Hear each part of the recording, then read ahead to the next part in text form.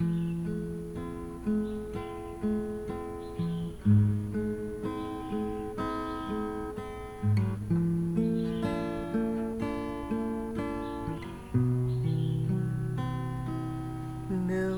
thời mai đi qua những khoảng trời thông xanh, nếu thời gian quay lại có mối tình mang tên những khoảng trời thông xanh, bỗng trở thành xa xôi như là ánh mắt nào lúc ta trao tạm biệt. Muốn nói em nghe về giấc mơ,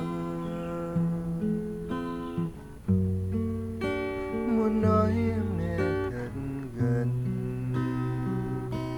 rồi ta sẽ đi những con đường hôm nay, sẽ giữ tay lại trong tay, giữ từng hơi ấm thật lâu.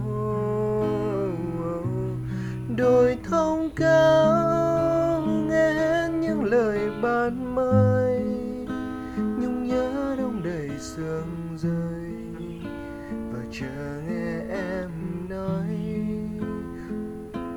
một lần cho mãi sau. Tôi là ai trong em, cứ nhìn sâu trong tim.